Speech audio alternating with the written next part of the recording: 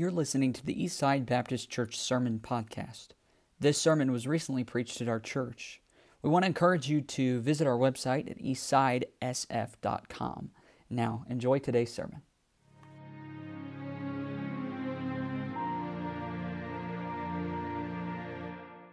We're going to be in Genesis chapter 2. Don't stand just yet. I'm going to make some opening remarks, and then we'll get into we'll read the text this morning. Genesis chapter 2, and if you're here last week, you'll probably recognize the passage of Scripture that we're reading today, because we're going to read the same text that we were in last Sunday morning for Father's Day.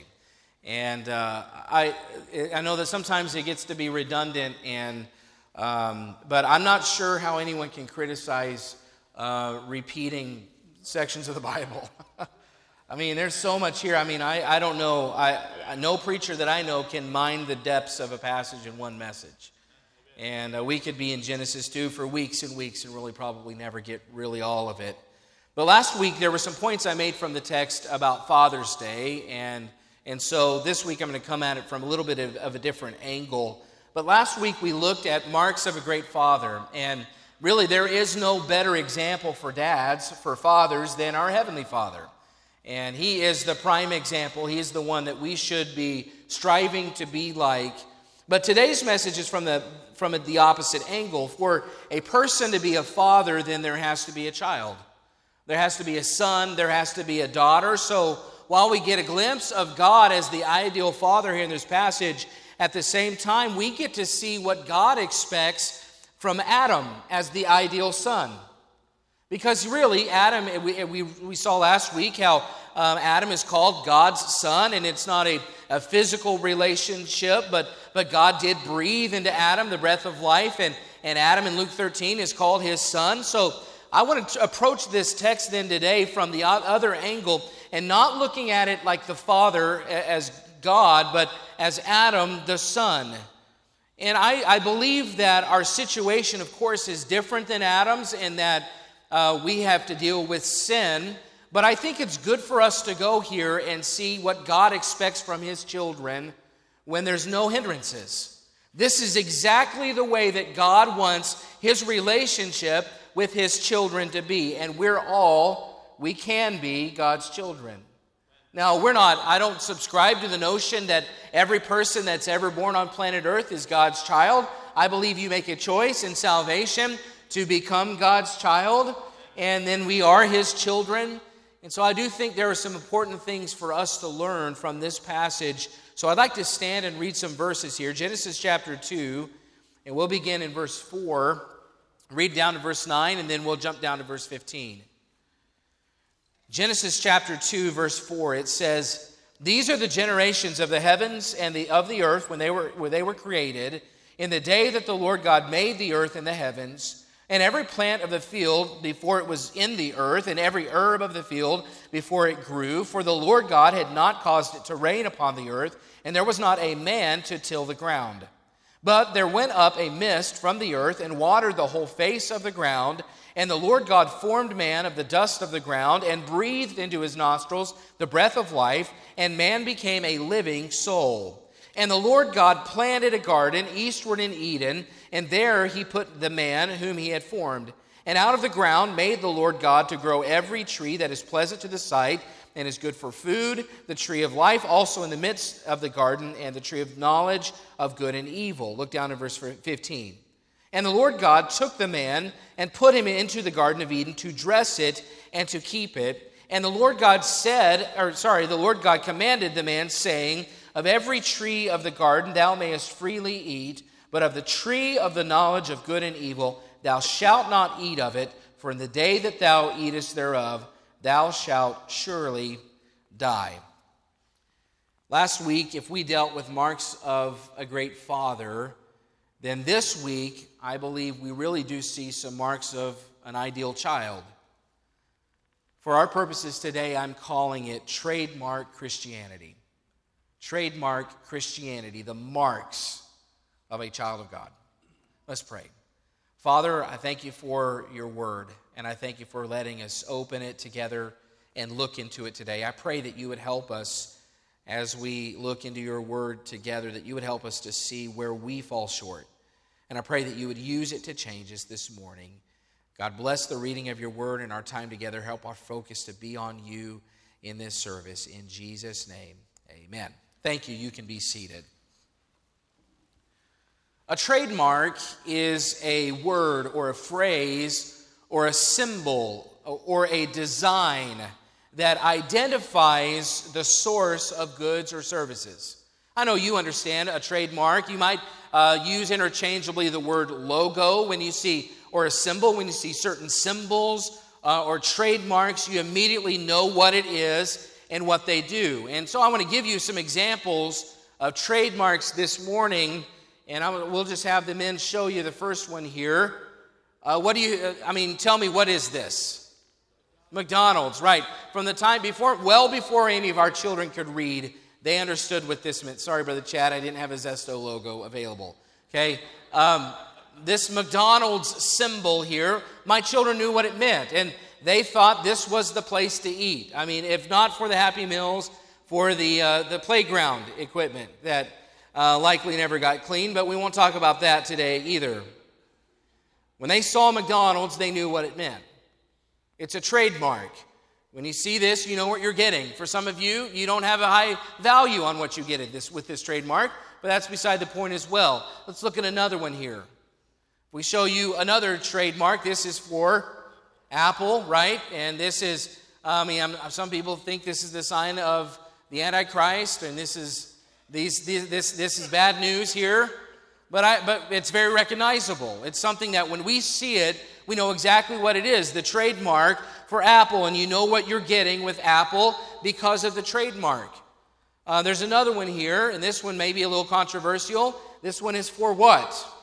It's for Nike. It's the Nike swoosh, or however you say it. I don't typically buy Nikes. I don't necessarily love the way they feel, but I also don't always love the political stance they take either. So Nike, but you know what it means. You understand it. You've seen this, and you understand what it means. There's another one I'm going to show you here, and this is obviously FedEx. Now, we see this everywhere. You drive on the road. If you drive on the interstate, if you in your neighborhood, these trucks are going everywhere. Now, there is something that I want to point out here. Maybe you've never seen this before, but in the FedEx logo, there's a little hidden trademark within the trademark. And does anybody know what I might be talking about? Okay, there's just a few. Okay, so just a few. So you look there in the FedEx trademark, look between the E and the X at the white space. Do you see what I see? What do you see? It's an arrow. And it's always been there, but most people have never noticed it. It really is a symbol of what FedEx does. It's hidden between the E and the X. It's a white arrow. FedEx gets things moving. It's a great trademark, a great logo that someone spent a lot of time working on, and I've always thought it's a great logo because of the hidden part there. Now, as recognizable as those trademarks are, and you can turn that off, Brother Mike, God created mankind to have certain obvious trademarks as well. When God put Adam in the Garden of Eden, He wanted Adam to exhibit certain trademarks. He wanted him to exhibit certain things that when you looked at Adam, you knew, okay, that's the mark of a child of God. My question is, what do you think of when you think of a Christian trademark? What do you think that a Christian ought to exhibit? What are the markers of a child of God in your mind? What are the markers of a child of God in the world's mind, do you think? Well, do they think, well, they dress a certain way, or they act a certain way, or they speak a certain way, or they simply go to church on Sundays and that makes you a Christian, or they don't do this list of things? We all have in our minds the trademarks of a Christian, the trademarks of a child of God, the recognizable traits of a child of God. And, we can assume, sometimes it's hard to define what the most important ones are, but we can assume that they're all present in Adam here in Genesis 2. You say, well, how do we know that? I mean, Adam messed up. But before Adam sinned, then Adam was created in such a way that he was exactly like God wanted him to be. We can look at the end of chapter 1. Look at it, the end of chapter 1, verse 31. It says, and God saw everything that He had made, and behold, it was very good. Do you think that includes the man? Absolutely it does. Everything that God created in the Garden of Eden was good. It was very good, including Adam, God's son, Adam. So if this is the way that God desires for human life to be, for humans to be, then what were the trademarks? What are the things that we see here in Adam? The immediately recognizable characteristics of someone who's completely following the Father in every right way. Because all of us, as God's children, if you are a child of God, if you've received Jesus Christ as your Savior, and you are saved this morning as a child of God, you should have a desire to exhibit the trademarks of a child of God. Our Father deserves followers who reflect Him accurately. And today I want to look at 3 trademarks. It's a simple outline, but I do think it will help us get back to the basics. 3 trademarks of a child of God. You might call them Christian trademarks. Number 1, God created man to relate to God. God created man to relate to God. Look at verse 7 of chapter 2. Again it says, "And the Lord God formed man of the dust of the ground and breathed into his nostrils the breath of life, and man became a living soul." And I don't know how it worked, because we know that God's a spirit and He doesn't necessarily have a body according to the Bible, but it says that God breathed directly into the body of Adam so that Adam became a living soul. And Adam was not simply fashioned by God as a body. We talked about last week how God wanted Adam to be more than a body, so He breathed His breath of life into Adam, and Adam became animated. He became a person. He was more than just a body. God created mankind in His own image. We know that God wanted mankind to reflect Him. So He breathed into him this breath of life, and His image was transferred to Adam. His likeness was transferred to Adam, and now Adam is a reflection of God. Look back at chapter 1, verse 26. And this is after God has created man, and He's giving him instructions. Chapter 1, verse 26, "And God said, let us make man in our image, after our likeness." Look down to verse 27. "So God created man in His own image. In the image of God created He him. Male and female created He them." Verse 28, "And God blessed them. And God said unto them, be fruitful and multiply." And then He gives him instructions there. But I want you to think about this. So God created Adam in His own image, His own likeness. And then in verse 28, we see that God blesses them, and then God says to them. And I think we skip over that part a lot. We just assume, oh, yeah, here's God talking to Adam. But I want you to think about what it means. There's communication between God and Adam. God didn't just create man as a body and then throw him out into the world and say, okay, go do your thing. No, God created man. He fashioned a man. He breathed into this man the breath of life. And then He said, and I just imagine that He's stooping to do it, because God's a great big God in my mind. And He's stooping down to talk to Adam. And He's saying, okay, Adam. He blesses him and He says, Adam, I want you to be fruitful. And I want you to multiply. And I want you to go do this. And I want you to go do that. He's talking to Adam. There's interaction. There's communication. There's a relationship here going on. Trademark 1 is a relationship with the Father. The ideal child of God has a relationship with their Creator, their Father. This was not hands off. God intended that he and Adam would have a fellowshipping, functioning, interactive relationship. Adam was created to relate to God. We saw even last week how God came in the garden in the cool of the day to fellowship with mankind. There was an expectation that they were walking together. You know, that's God's plan for mankind. The first trademark for every person is a relationship with God the Father, the ability to communicate, taking the time to communicate. I mean, what a miracle. It's a miracle that God could make it possible for us to communicate with Him. That's a miracle. But I want you to think about the fact that He didn't just make it possible, but He pursues it, and He wants it, and He desires it. He wants to walk with you. He wants to interact with you. He wants a relationship with you. He wants to communicate with you. That's His desire. The Holy Creator, the supreme being in the entire universe. And He wants a relationship with me.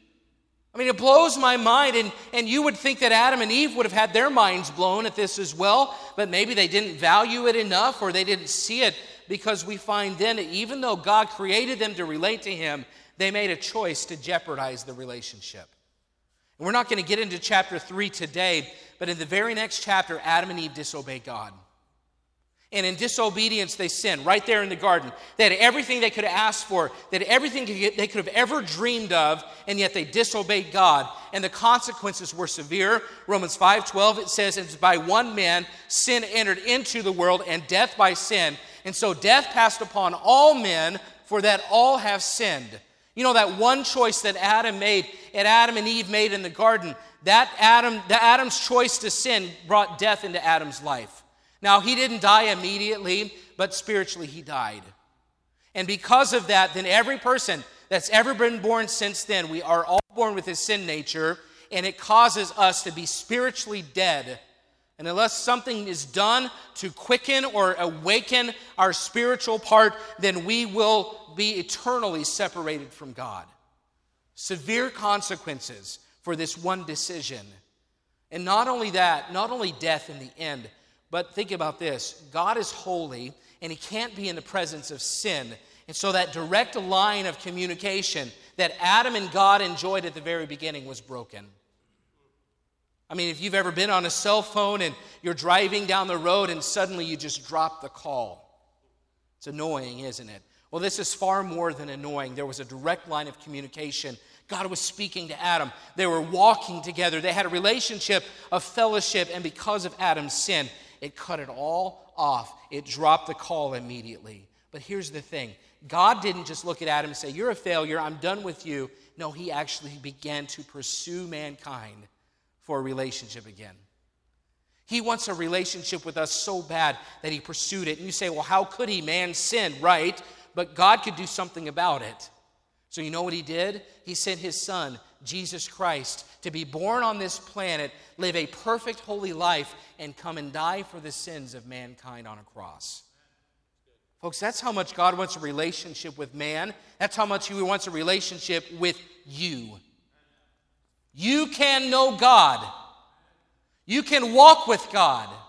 You can have fellowship with the God of heaven. You can have daily, meaningful interaction with God through His Word and through prayer. You can grow through preaching and teaching. You have a copy of God's Word, and you can open it, and you can learn, and you can read, and He can change you from the inside out. He still makes it possible to relate to Him. The most important thing a man can do is know God.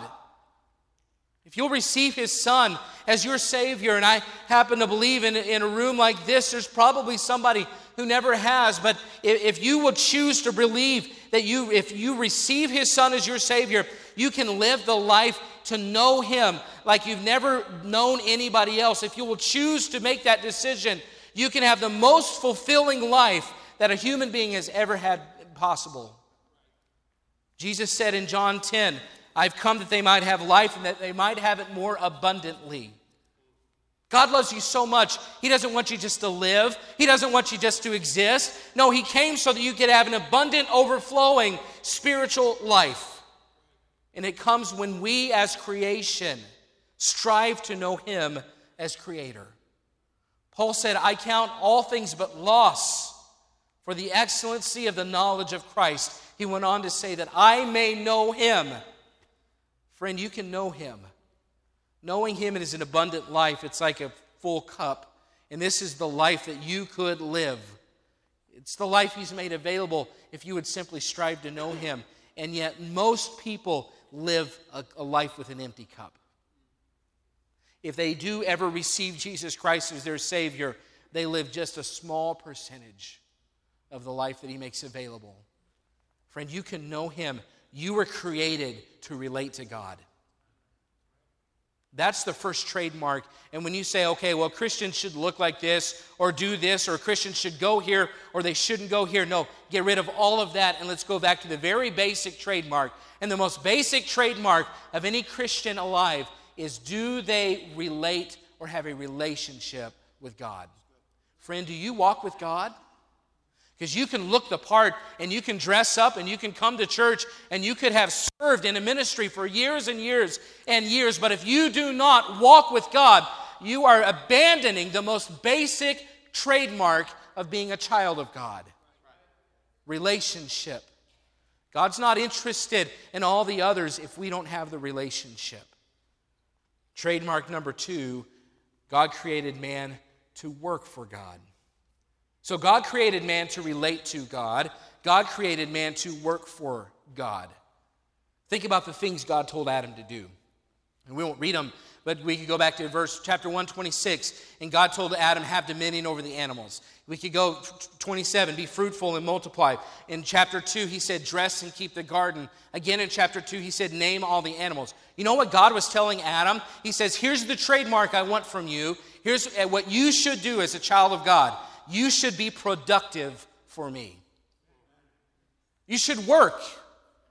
You should produce. You should accomplish something. And so God, through His Word, He came and He gave Adam instructions and He gave Adam expectations, and Adam just did it. Listen, our work for God begins with knowing and following His instructions.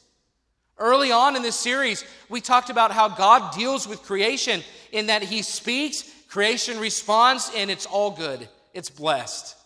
It's rich. That's Adam's life. I mean, as long as Adam simply says, okay, here's God's Word, here's the expectation, I'm going to do it, then he got to live a really good life. Point, though, is you can't be productive for God if you don't know His instructions. And I really believe in our culture, Christian culture, I truly believe that we are living in a day in which most Christians for themselves don't really know the Bible all that well. Listen, if you want to work for God, that which you were created for, you were created to produce for God, then you better know what God expects of you. You better know God's Word. You better get into it, and you better understand it, and you better then say, I'm going to live it. And you say, this sounds so basic. I'm not sure why you're dealing with basics, but listen, I know myself. And sometimes I get so wrapped up in everything else, and I need to be reminded, no, I need to go back to relating to God and serving, working, producing for God. I sometimes get wrapped up in everything else. But listen, if you're a child of God, you should know and obey God's Word. His desires should be your desires. His warnings should guide your steps. You should desire to live for Him above everything else, and you'll know how to do that by following His Word. Think about Adam's contentment here. What did he do? He heard God. He obeyed God. He served God. He was productive for God. And he had great joy and delight in doing it. You know what we see here is Adam is living the best life possible. Because he knows God's Word, and he follows God's Word, and he's productive for God. And I just have to say this, if our best life is when we live for God and work for God and produce for God according to His Word, why aren't we more serious about His Word? If this is our best life, listen, I'm not standing up here saying, I'm not Joel Osteen this morning. Your best life now. I don't have the hair for that, okay? But what Joel Osteen says is your best life, he's talking about wealth. He's talking about success. He's talking about money. He's talking about possessions. He's talking about a life of ease. And I'm sorry if I belittle, I didn't mean to belittle him. But he has a perspective that's wrong. Because in God's mind, the best life that you will ever live is to know God's Word and obey God's Word and be productive for God. And that is apart from wealth. That's apart from your bank account. It's apart from a new house or a new car. That's completely separated from any of those things. That has nothing to do with the happiness of mankind. The most fulfilled life that you will ever have is to know God's Word, obey God's Word, and be productive for God. And if that's our best life, then why aren't we opening His Word every chance we get? Why aren't we memorizing it? Why does it take so much for us to meditate on God's Word? Why aren't we more engaged when it's being preached or taught? If our best life takes place when we obey God's Word, why are we spending more energy making sure why aren't we spending more energy making sure we live it? See, if our best life is spent serving God, why aren't more of God's people involved in serving God?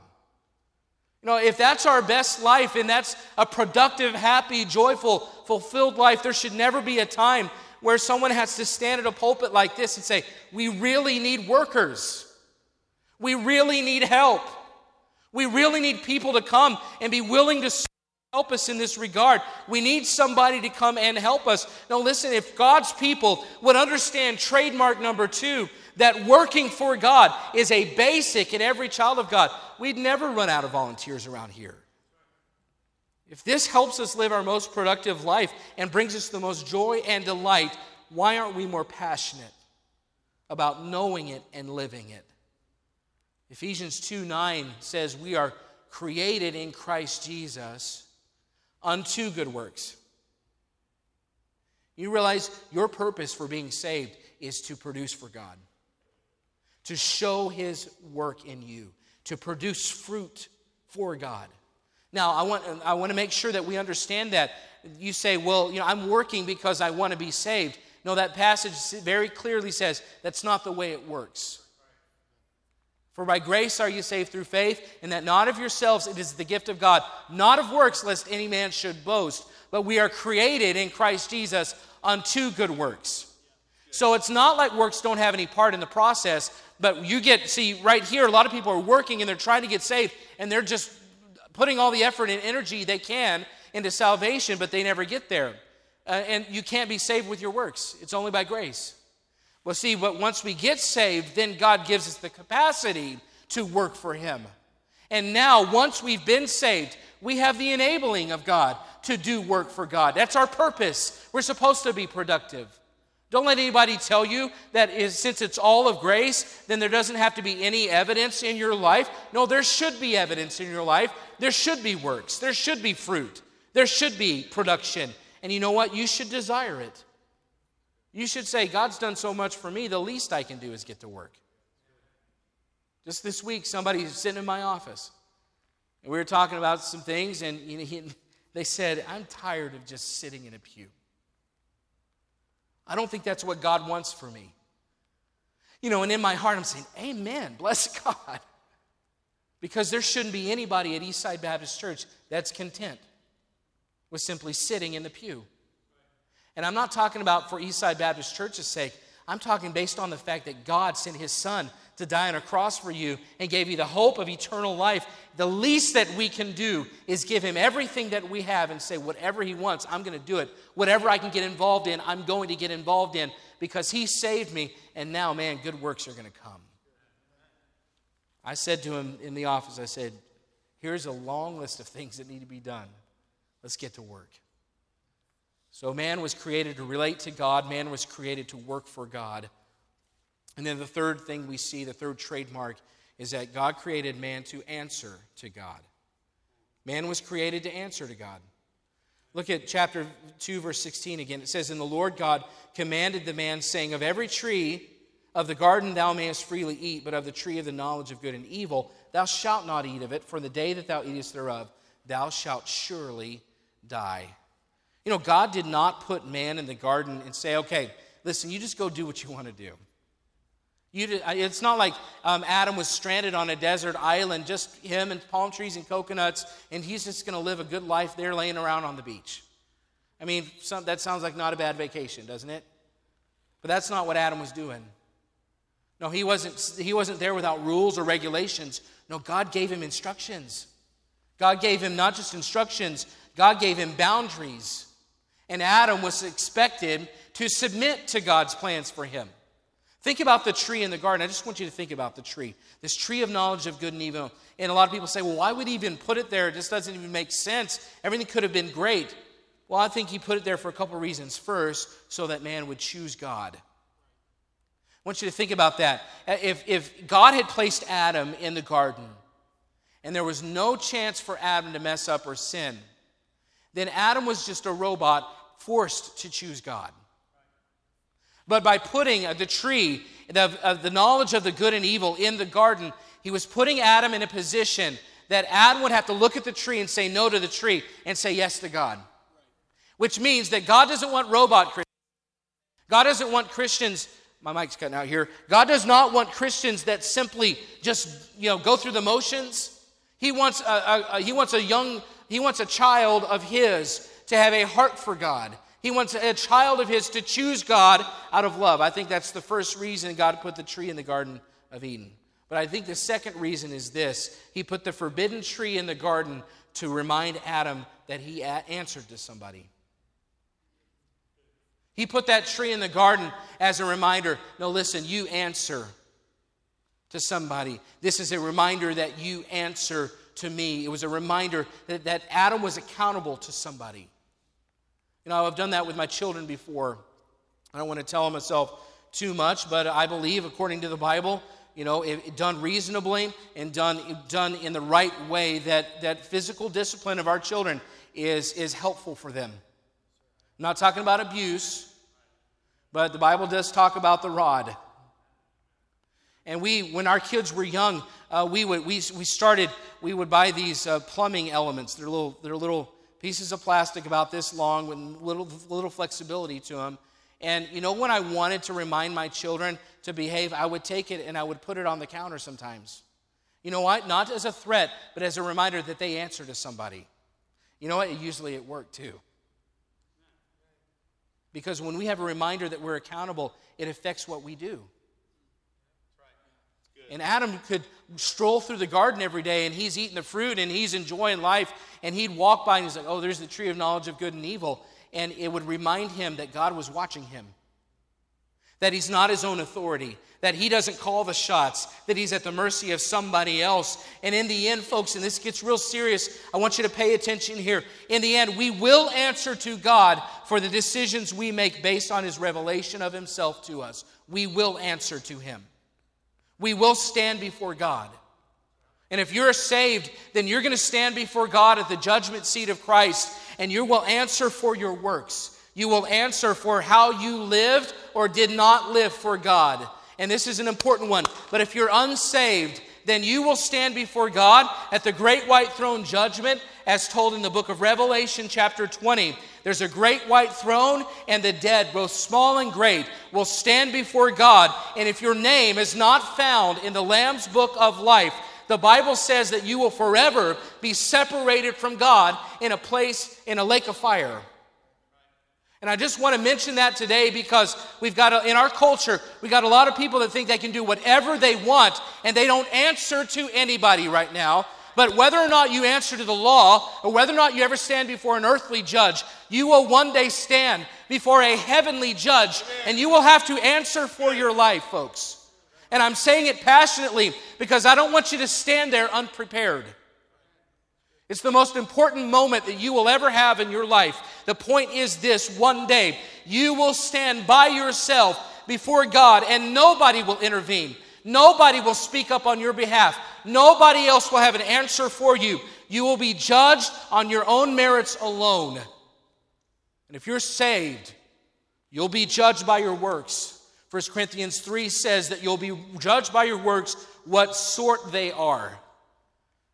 And if your works were done for God with the right motivation and love, they'll be put in a fire. And if they survive the fire, then you have reward to give to God. But if in your life you're just saved, but you didn't really do anything for God with the right motive, then your works were burned up, and all you get is that you get to go to heaven. Saved so as by fire. But if you're not saved, folks, and I want you to be serious, listen here. If you're not saved, you'll be judged for your own sins. See, those that are saved, Jesus Christ, our sins were judged on the cross, and Jesus Christ paid for them. But an unsaved person will have to pay for their own sins. If you die before salvation, your name will not be in the book of life. Listen, you will die for your own sins that day. Each of us needs to live thinking about and preparing for that moment. And I just have to say, as your pastor, the most important thing I can do is prepare you for the judgment seat of Christ. I will not have done my job if I simply just let you do whatever you're doing and not thinking about, sin, or not thinking about what to preach, or not thinking about how to help you. And I'm not saying I have all the answers, but God has tasked me with the responsibility. And let me say, it's a weighty responsibility, but I'm here to help you prepare for the judgment seat of Christ. To help you prepare for the moment when you stand before God by yourself and you have to answer to Him for your life. It's a weighty, weighty responsibility, but I hope that you'll see this morning that this preaching is not for show. It's because I have a heart that the people of Eastside Baptist Church are ready for their appointment. That you stand there with an answer.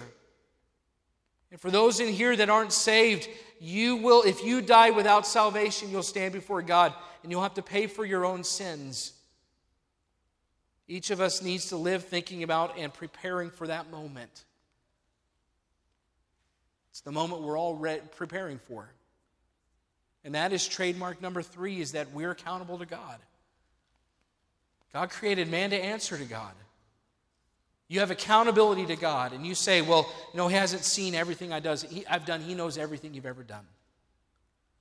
He's omniscient, He's omnipresent, and He knows what you've done. He knows your sin. You can't sneak in. You can't sneak around the gates. You can't trick your way into it. You can't put on somebody else's coat and pretend to get in by being them. No, God knows who you are, and He knows what you've done. But the great thing about it is He's done something for you.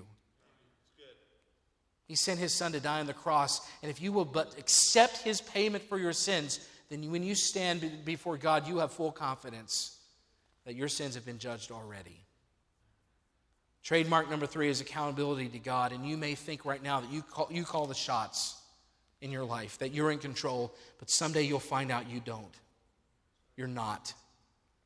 There's a God, and you will answer to Him. Live your life that way. It's a trademark of somebody who follows God. They live in preparation for that day.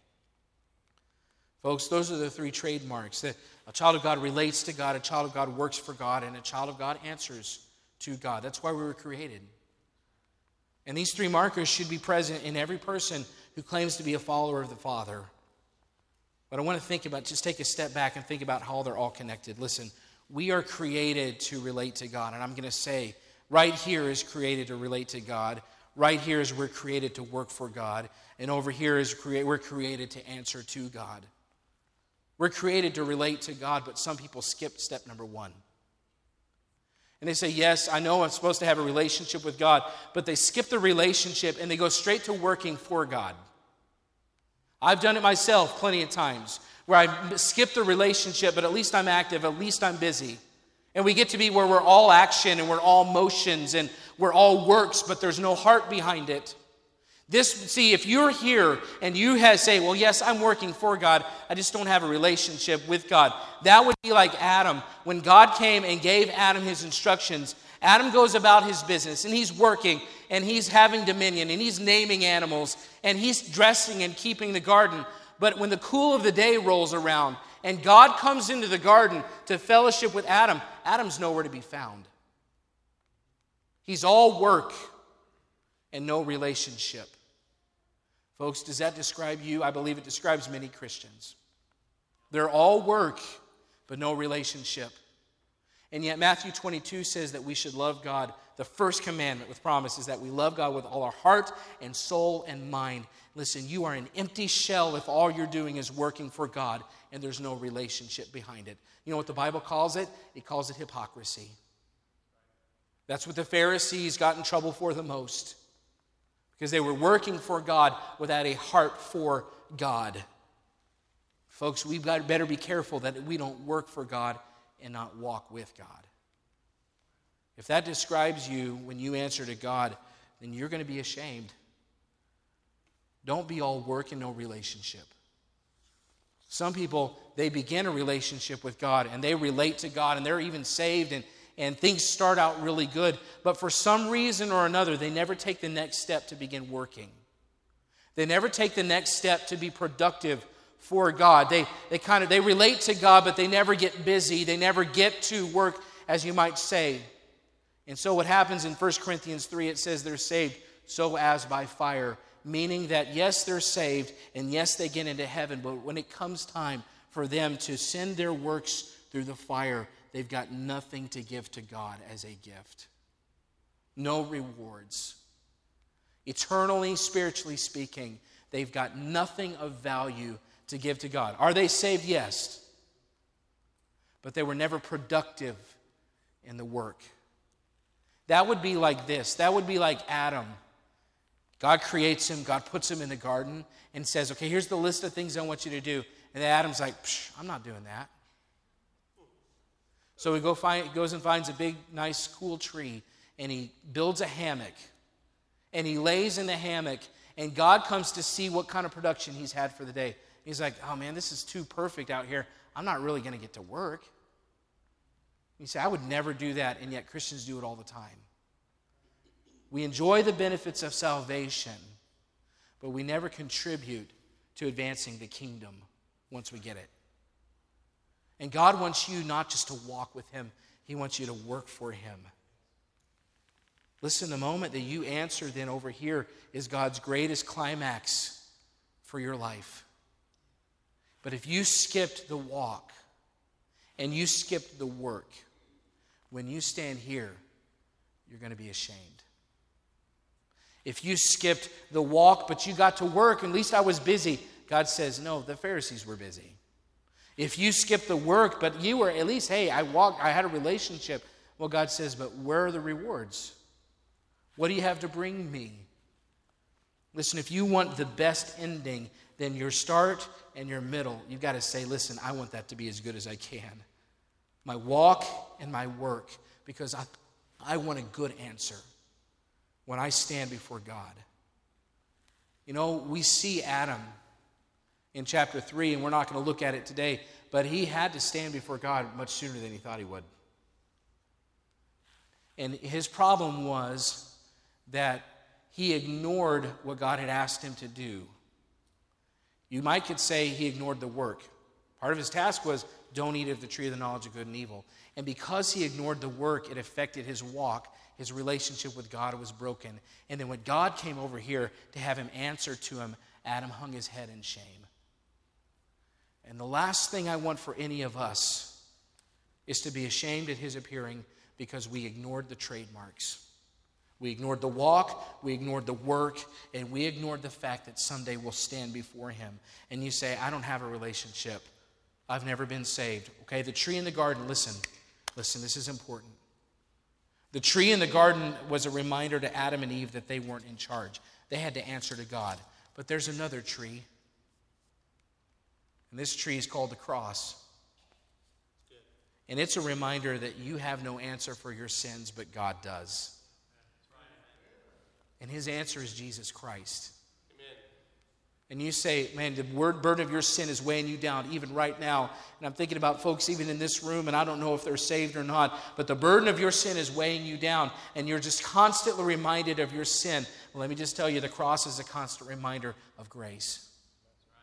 He died for your sins so that you don't have to.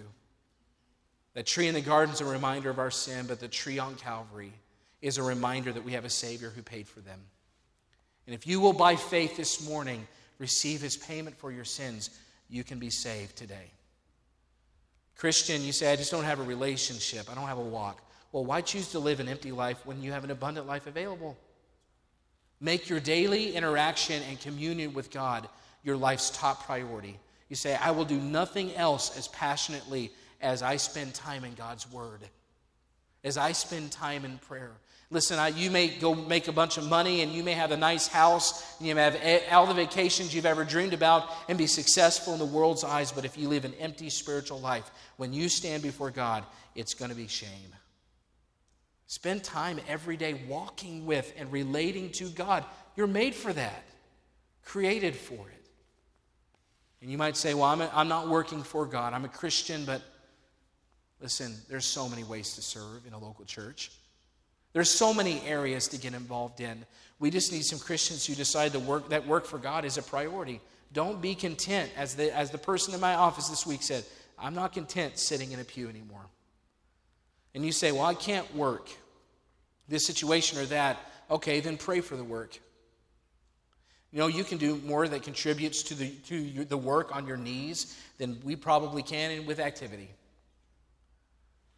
And if you'll just take care of your relationship and the work and live as though you answer to God because you do, then when you stand before Him, it'll be a moment of joy, not shame. But if you skip a trademark, the basics for every Christian, it will be shame.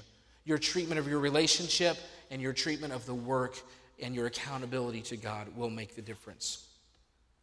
You know, I was thinking about the FedEx logo. It's a good trademark. It really is.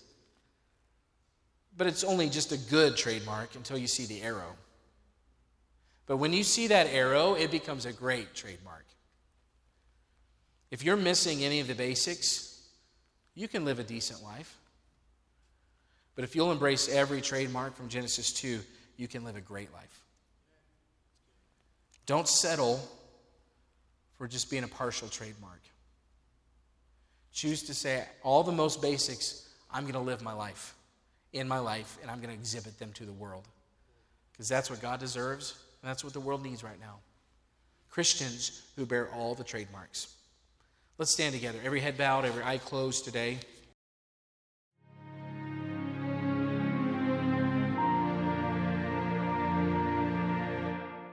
We want to encourage you to visit our website at eastsidesf.com.